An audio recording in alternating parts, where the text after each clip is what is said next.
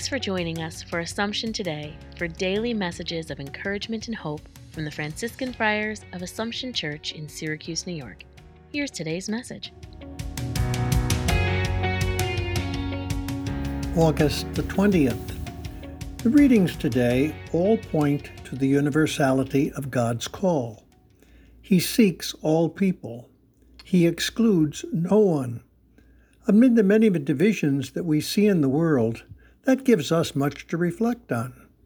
St. Paul saw himself called to be a bridge between the Jewish people and all those who were not Jews. Jesus pointed out the faith in God he saw in the Canaanite woman. Where do we see ourselves when we deal with people whose beliefs differ from ours? Do we allow God to use us to touch them by the way we treat them? God may well be trying to gather them to himself through us.